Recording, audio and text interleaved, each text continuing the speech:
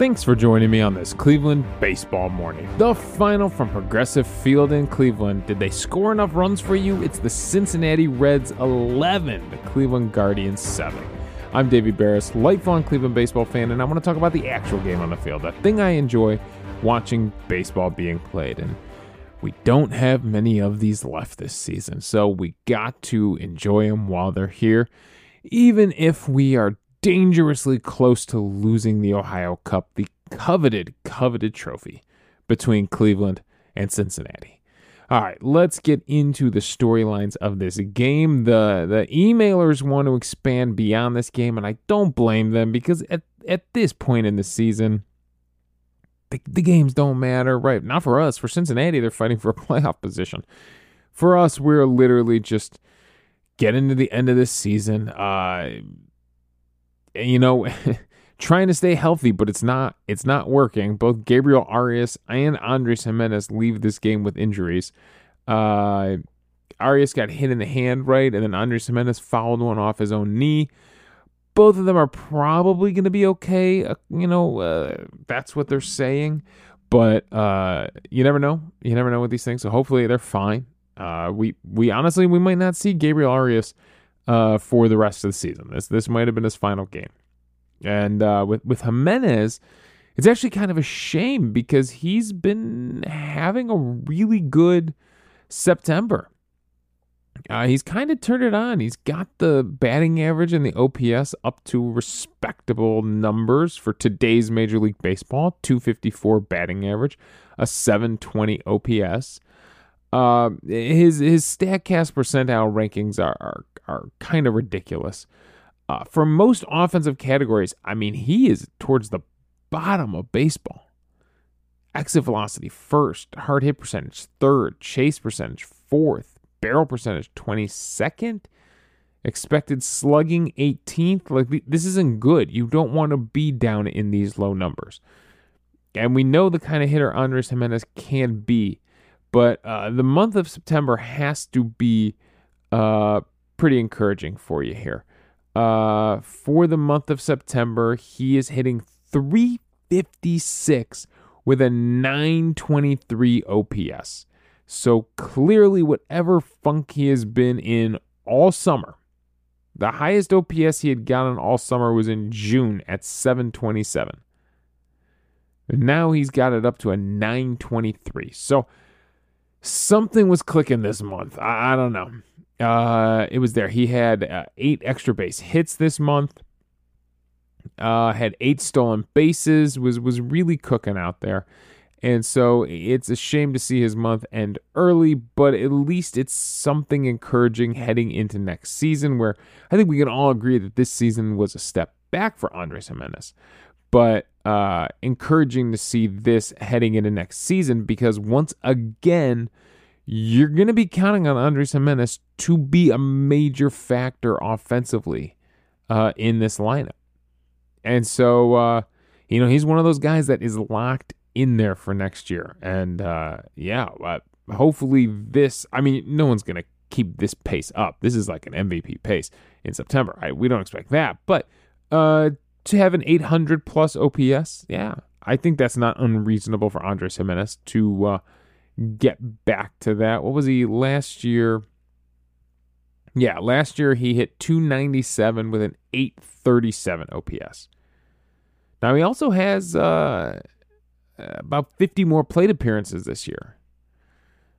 So he played more games, played the whole season up here. So I don't think that affects really the outcome of the numbers. Clearly he's struggled all season pretty evenly. But, just pointing out that he's still a very, very young player, and this is the first time he's crossed that 600 plate appearance threshold. So, at 25 years old, Andres Gimenez is still developing. So be patient. But Andres Gimenez leads us into the great conversation about this game, which is, my God, did they hit enough home runs? It's only fitting on the final homestand that they give out this many souvenirs at Progressive Field, because the ball was flying, and it wasn't a particularly warm night in Cleveland or anything like that, but you had two pitchers, Hunter Green and Lucas Giolito, who were just leaving the ball over the middle of the plate. I mean, my God, Giolito only lasts 3 1/3, gives up 3 home runs himself.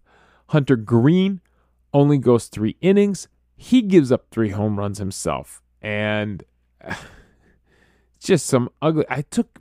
Giolito took him 98 pitches to get through 3 1/3 because he also had 5 walks on top of the 3 home. All right, let's just do the full line. 3 1/3 innings pitched, 4 hits. That's it, 4 hits. 3 of them were home runs, 5 earned runs, 5 walks, 5 strikeouts. Was only hard hit 4 times on 98 pitches, but 3 of them were home runs. And for Hunter Green, it's 3 innings pitched, 8 hits, 7 earned runs, 1 walk, only 3 strikeouts, 3 home runs. On only 70 pitches, he was hard hit 6 times. So let's go over to Illustrator here. Let's take a look at these home runs. The first one that Hunter Green gives up was to Bo Naylor, a monster 3-run home run on a full count in the 2nd inning. And basically, he throws him a slider that slides right back into the heart of the plate, right back into the middle, just slightly middle away, but still a ball that breaks right back into his barrel, and it leaps off the bat at 100.4 miles per hour, 33-degree launch angle. An absolute monster shot. Let's get the full details on this home run here because it was nice to see from Bo Naylor. 375 feet, 30 out of 30 ballparks. So it was nice to see from Bo Naylor. He's really developing into a special kind of hitter, it feels like, doesn't it? Doesn't it feel like we finally found the guy? Like everything we've gone through with the catching position over the last few years, I mean, Bo Naylor really might be worth the wait. Again, very young, first season. Who knows the kind of hitter? You know, we saw the development that Josh Naylor went through to become the kind of hitter he is now after a couple of major league seasons. And Bo's already starting to figure it out in his rookie year, which is impressive. For next up was Cole Calhoun. He has a 2-run home run. He jumps on a fastball, a 97.9. All right. We'll be accurate. We are on StatCast. 97.9 mile per hour fastball right down the heart of the plate from Hunter Green on a 2-2 count. And they talked about it on the broadcast. He kind of lets the bat do the work, right? I mean, he just put a nice he had a good swing plane is what I'm trying to say. Put a nice swing on it, but he got his launch angle, right? He got his exit velocity, got his launch angle, hits it 99.4 miles per hour. But yeah, absolutely cranks it out to right center field, and Hunter Green put it right down the middle for him. And then back-to-back home runs. Andres Jimenez lifts one. He gets a 1-2 slider that is pretty much in the same location Bo Naylor's is. It's slightly middle away, and it slides back into the sweet spot. And Andres Jimenez hits this thing at 106.4 miles per hour at a 30-degree launch angle. Wow. Was that the hardest hit ball of the day? No. Oh, God, no. It was not the hardest hit ball of the day. No. Ellie De La Cruz's home run, his second home run, the one off Curry, which we're going to get to, he hit at 119.2 mile per hour exit velocity. 119.2. Oh, my God. You know, they talk about curveball, an off-speed pitch can speed up someone's bat, right? I think that's what happened here. This curveball definitely sped up De La Cruz's bat, and he exploded this thing 467 feet. Wow.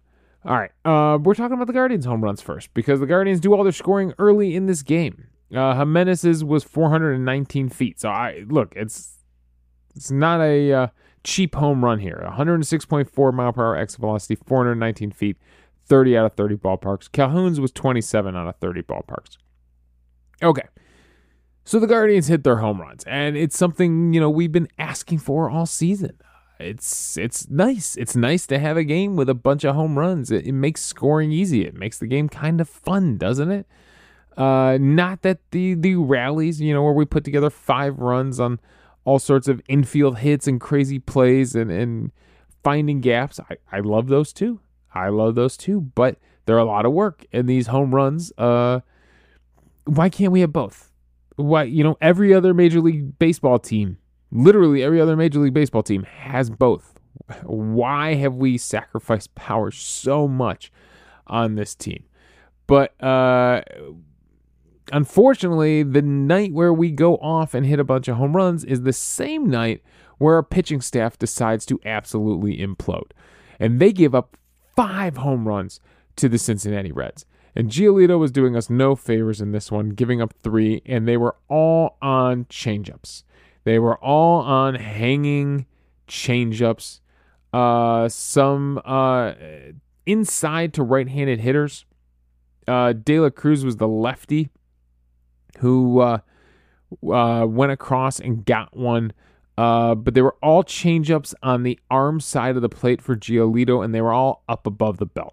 Luke Mailey's was right at the belt. It was middle in, and he turns on this thing. Only hit it at 92.3 miles per hour, but a 33-degree launch angle in the left field. It just clears the railings there above the 19-foot wall. What was the... I wonder how many ballparks this would have been a home run in. 19 out of 30. Okay. It only had an expected batting average of 0.60 because of the exit velocity and the launch angle. Only had an expected batting average of 0.60, and it carries for a home run here. Then Christian Encarnacion Strand gets an even higher changeup, and he absolutely murders this one.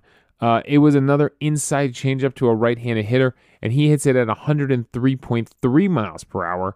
34-degree launch angle, 405 feet. This one was 30 out of 30 ballparks. So hanging those changeups there, and then De La Cruz hits his first homer of the game at 108.3 miles per hour exit velocity.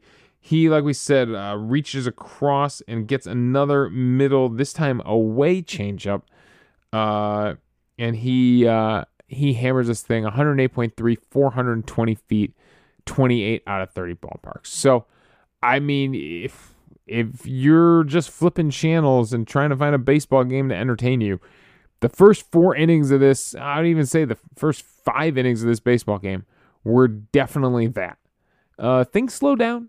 The Guardians' offense actually goes ice cold after Josh Naylor is able to deliver a bases-loaded single in the 4th inning, which I thought was a great sign. They intentionally walk after Kwan chops one at the plate with runners on first and second. It works like a sac bunt. It wasn't trying to be a sac bunt, but it works like a sac bunt. They intentionally walk Jose Ramirez, and I like this swing from Josh Naylor. He lines one into left field, and we bring across a run. It's nice to see him get a hit with runners in scoring position. He only had to hit it at 70.4. It doesn't take a lot to drop a single into the opposite field. And unfortunately, Cole Calhoun would pop out to third base, and then Andres Jimenez would strike out with the bases loaded. So we do waste kind of this opportunity here. It's nice to see us get one hit with runners in scoring position. But yeah, everything kind of goes ice cold after that. And of course, this is the point of the game where I finally get to sit down and actually watch for a little bit, after dinner's done and all of that.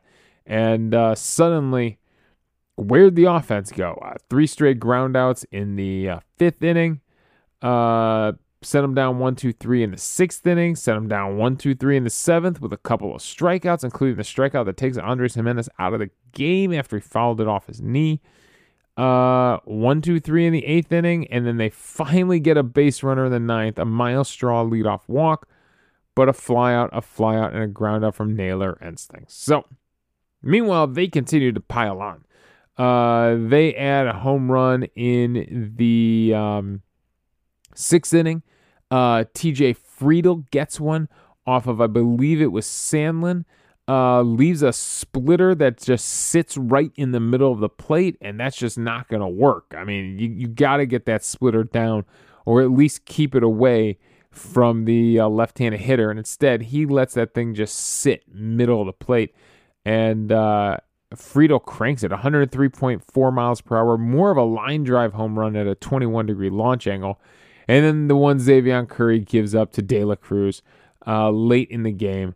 In the ninth inning, on a 1-1 count, he tries to throw him a curveball, and like we said, 119.2 miles per hour. It's, again, at the belt, it's middle in, and the lefty absolutely jumps on this one. So, I guess Elly De La Cruz has been struggling. I mean, they drop him down a 7th in the lineup from the last time we saw him, where he was hitting at the top of the lineup, and he was one of the spark plugs of this Cincinnati season, and I'm sure they still have high hopes for him, but he has definitely not finished as strong as he started to the season, and he's hitting 7th here, but I mean, really, he's the MVP of the day on the Cincinnati side for sure. He goes 3 for 5 with 3 runs scored, 2 home runs, 4 RBIs. This has to be one of the hardest hit balls at 119 miles per hour. Has to be one of the hardest hit balls of the entire season. At 119.2 mile per hour exit velocity, it puts it as the 3rd hardest hit ball on the entire season in Major League Baseball. Only Ronald Acuna Jr. hit one harder at 121.2, and Giancarlo Stanton hit one at 119.5. So, wow, yeah. I don't even know if technically it's those were just those guys' max exit velocities. So he's only the 3rd person in baseball we can say that's maxed out above 119 miles per hour. I guess in theory Acuna could have hit a couple at 120, 121, but this was his max. So I mean, just an absolutely incredible shot here from De La Cruz. So I mean, yeah, the Guardians pitching overall was terrible, and the bullpen didn't do any favors to keep them in the game. I mean, the bullpen actually gives up the lead here significantly. Everybody gives up runs. Eli Morgan gives up 2 unearned runs. James Karinchak gives up a run. Sandlin gives up the solo home run, and Xavier Curry gives up 2 runs over his 3 innings of relief work. So at least there's that. Meanwhile, the Reds bullpen, apparently, I think they threw up the stat, the Reds bullpen has not given up a run to the Guardians yet this season in 3 games. That's pretty crazy that their bullpen kind of locked us down like that. So, I mean, the Reds are a team fighting for their playoff hopes, futures, and they played like it tonight. Unfortunately, the Guardians played like a team that were able to beat up on the starter Hunter Green, but they weren't really playing for anything, and they kind of played like that too. So it's disappointing. MVP on the day, I think I'm leaning towards Bo Naylor. It's difficult because they did steal a ton of bases off of him. They stole, Benson stole 2 off Giolito and Naylor. And 1 off Curry and Naylor. India stole 1 off Eli Morgan and Naylor. Mailey stole a base off Karinchak and Naylor. He did catch Fairchild stealing. So a crazy day on the bases for the Reds. Not only with all the home runs, but all the stolen bases. I don't know how much of this is due to the pitcher's ability to hold the runner. Like, I don't know, is Giolito terrible at holding runners? I know Karinchak is. Or how much of this is Bo Naylor's fault. But, I mean, the home run from Bo was huge to kick off the scoring. And he's on base twice. He scores 2 runs. So when he catches, who did he cut stealing? Fairchild stealing. It's an incredible throw. I mean, Fairchild is in there to pinch run for Votto, who had walked. And, I mean, he throws an absolute strike, an absolute missile to second base for the perfect tag, the perfect low throw from Bo Naylor. So I was impressed by that. So I don't know what happened on the rest of these stolen bases, but I'm giving Bo Naylor my MVP on the day on a tough loss for the Cleveland Guardians. And I was looking a little bit more at Bo Naylor's stats and metrics, and basically he's not been the best defensive catcher. Blocks above average, he's in the 34th percentile. Caught stealing above average, he's in the 32nd. Framing, he's okay, he's 74th percentile. Pop time, he's in the 70th percentile. It's difficult when I dive into some of the catcher metrics, like as far as blocks above average go. So whatever StatCast does to just give you a calculated total number for how valuable that person is at blocking the ball. He comes in pretty far down this list. Bo Naylor comes in at 35th of all catchers in baseball. Other catching things, catching framing. Again, catching framing runs the value that they, again, just give you a number to try to value all this data together. Bo Naylor comes in at 16th in baseball, so not bad. Not too bad there as far as catcher framing goes. Pop time, let's see, towards the second base, his pop time, David Fry actually has better pop time than him. 19th, David Fry was 17th. Gets off a 100th of a second faster than Bo Naylor does. And the catcher throwing metrics, catchers caught stealing above average. So again, a number to make it all make sense. He comes in at, let's see here, 43rd in all of baseball. So not too great at catching runner stealing, especially second base. And 38 steal attempts. He's only caught 5 runners, which is good for 13% caught stealing rate. Not great. Not great. So that's from runners at second base. So yeah. Bo Naylor has not had the best defensive season. There's a lot of room for growth there defensively, but there's so much promise with that bat. He's young and athletic. I do think Bo Naylor could develop into an all-star level catcher. I got a lot of faith in that guy. All right, let's turn things over to the emailers because I am running out of steam here at the end of the season. So save me, emailers. Remember, Bob in Highland Heights had emailed in about radical changes to the roster, and I kind of said, Bob, I'm not so sure. I don't know if it's going to be as radical as you think it is. So he kind of broke it down for us a little bit. He says, kudos for always looking for the positives. He said, in addition to the game recaps, I enjoy your insights into the macro aspects of our team. Here are my ideas for what a revamped roster would be if I were king. This is from Bob in Highland Heights. Most importantly, Quan would be the center fielder and 2 new bats would be on his left and right. So that's 2 changes. Brennan could be the 4th outfielder. Laureano seems to be a 220 hitter at best. Yeah, I don't know if Laureano, I agree with you, Bob. I don't know if Laureano's doing enough to really stick around next season. So he says a shortstop would be found who can hit over 250. I note Jimenez has revived his bat, and he at shortstop would open a spot at second base. Perhaps Freeman, who I think would hit over 250. Why not try Rocchio for this last week? Well, if Arias is out for the last 4 games, it actually kind of makes sense to bring Rocchio here for this final Detroit series. Why not give him those at-bats? Him or Tena or Freeman, there's still so many shortstops. So again, I agree with you, Bob, that they have to find an answer at shortstop, but this answer has to come internally at this point. I mean, we've got 5 candidates right there. 5 candidates if you include Jimenez in there for shortstop next year. I think Jimenez is probably going to stick at second base because he's just so good at it. Could he be that good at shortstop? Probably. But I don't know if any of those other guys can move to second base the way he did and the way Freeman could probably play it. He goes on. A partner would be found for Josh Naylor other than Cole Calhoun. Perhaps Manzardo, the guy we got from Tampa Bay. A major league catcher would be found to pair with Bo Naylor. A quality bullpen arm would be added. Pay Lopez, maybe? So that would be 6 changes, perhaps 2 filled internally. Is that radical? He asks. He also adds Sandlin, Morgan, and Karinchak say goodbye, and Matt Moore is gone. Why? It'll be interesting to see if anyone pays Giolito next year. Curry, he's not sure about.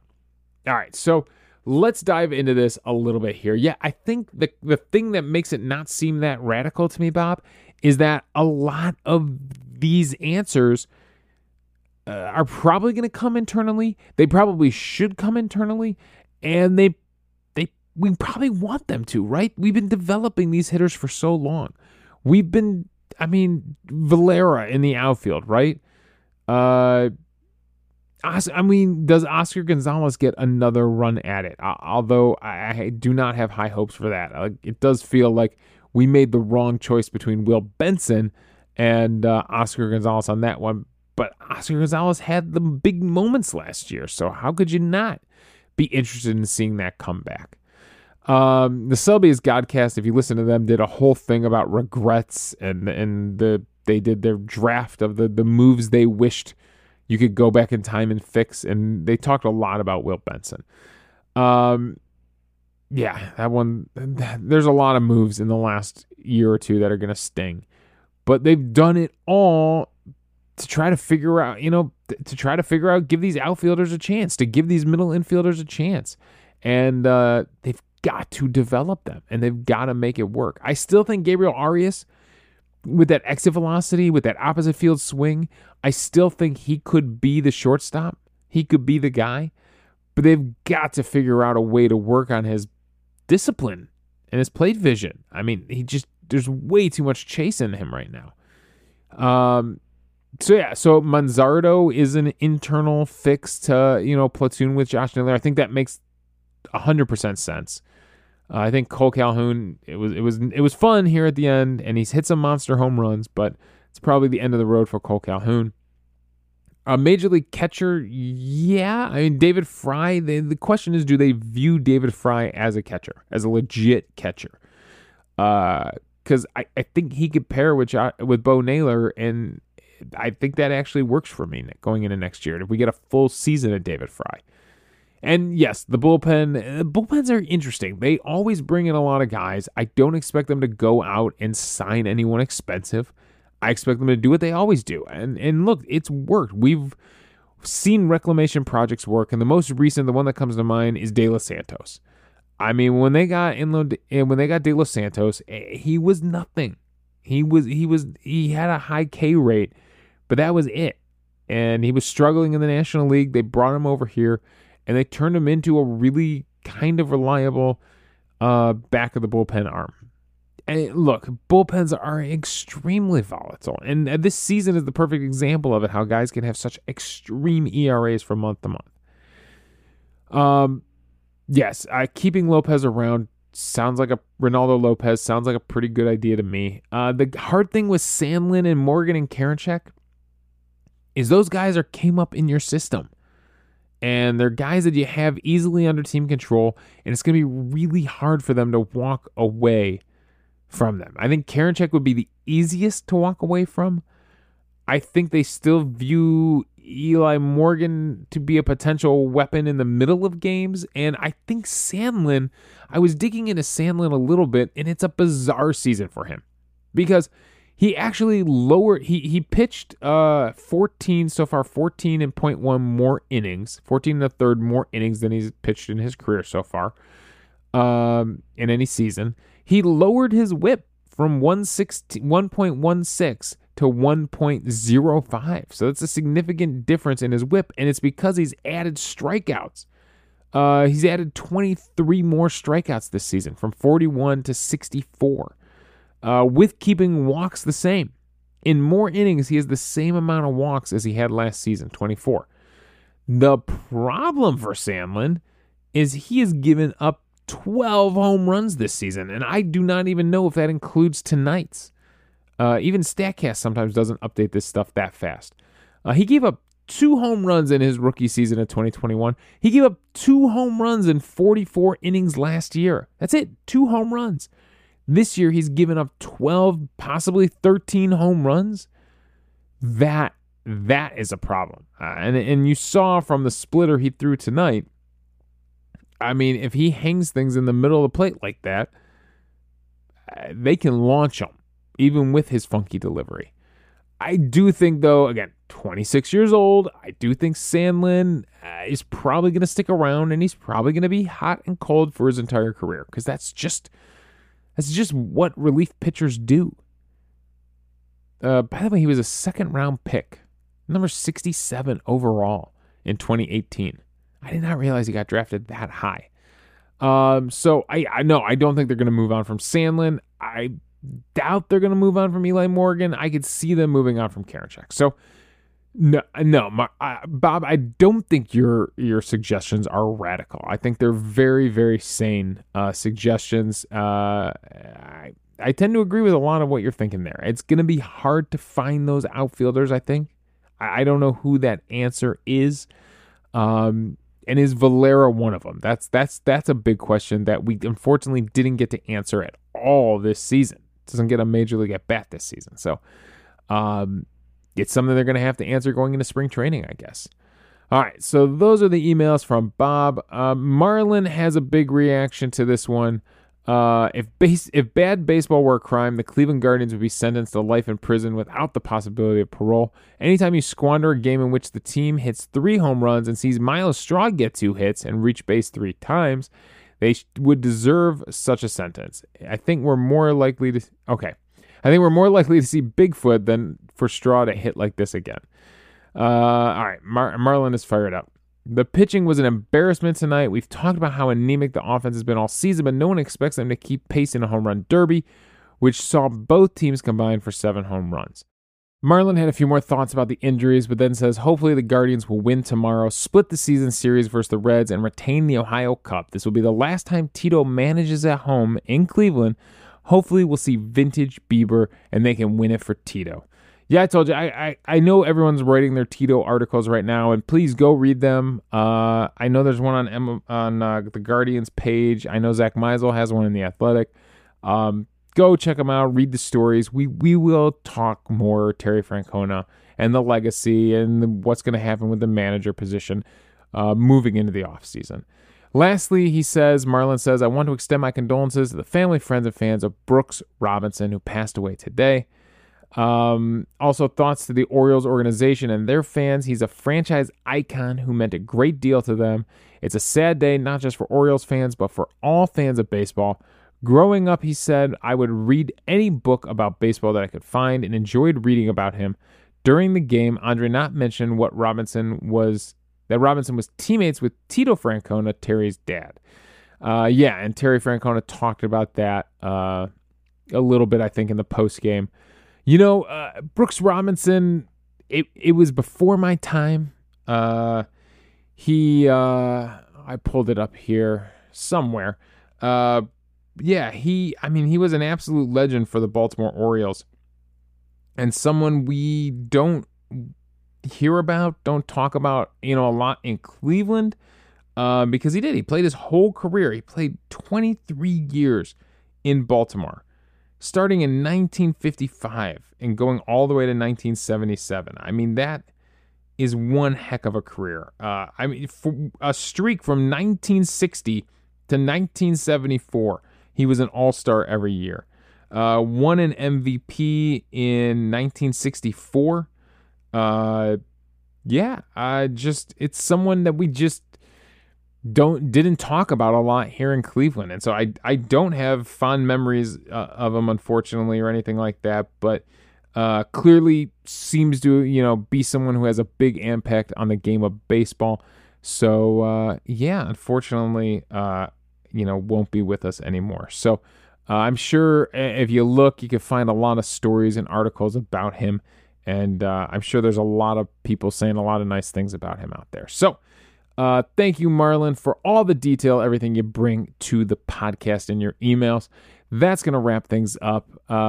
Thanks for joining me on this Cleveland Baseball Morning. Only a few of these regular season episodes left, but, we will continue. If this is your first season with us, we will continue to do episodes. We will continue to do episodes in the off season. It's going to be nowhere near as regular as we are in season. So I tend to do them once a month. Maybe if the Guardians really start to make some moves, I'll definitely have a podcast out. Like it'll be there. If the Guardians are making moves, if they're signing someone, if they're trading someone, there will be a podcast to follow that up. Other than that, I tend to check in maybe once or twice a month, just to see how things are going in the off season. There's always something to talk about, right? But I go so hard at this during the season that I need the off season too. So thanks for joining me on this Cleveland Baseball Morning. Again, the final, it's the Reds 11, the Guardians 7. You can follow me on Twitter at Davey Barris. You can email the show at clevelandbaseballmornings@gmail.com. It seems to be Bob and Marlon who are going to finish out the season with me, but there's still time to get your emails in. So thanks again for joining me on this Cleveland Baseball Morning.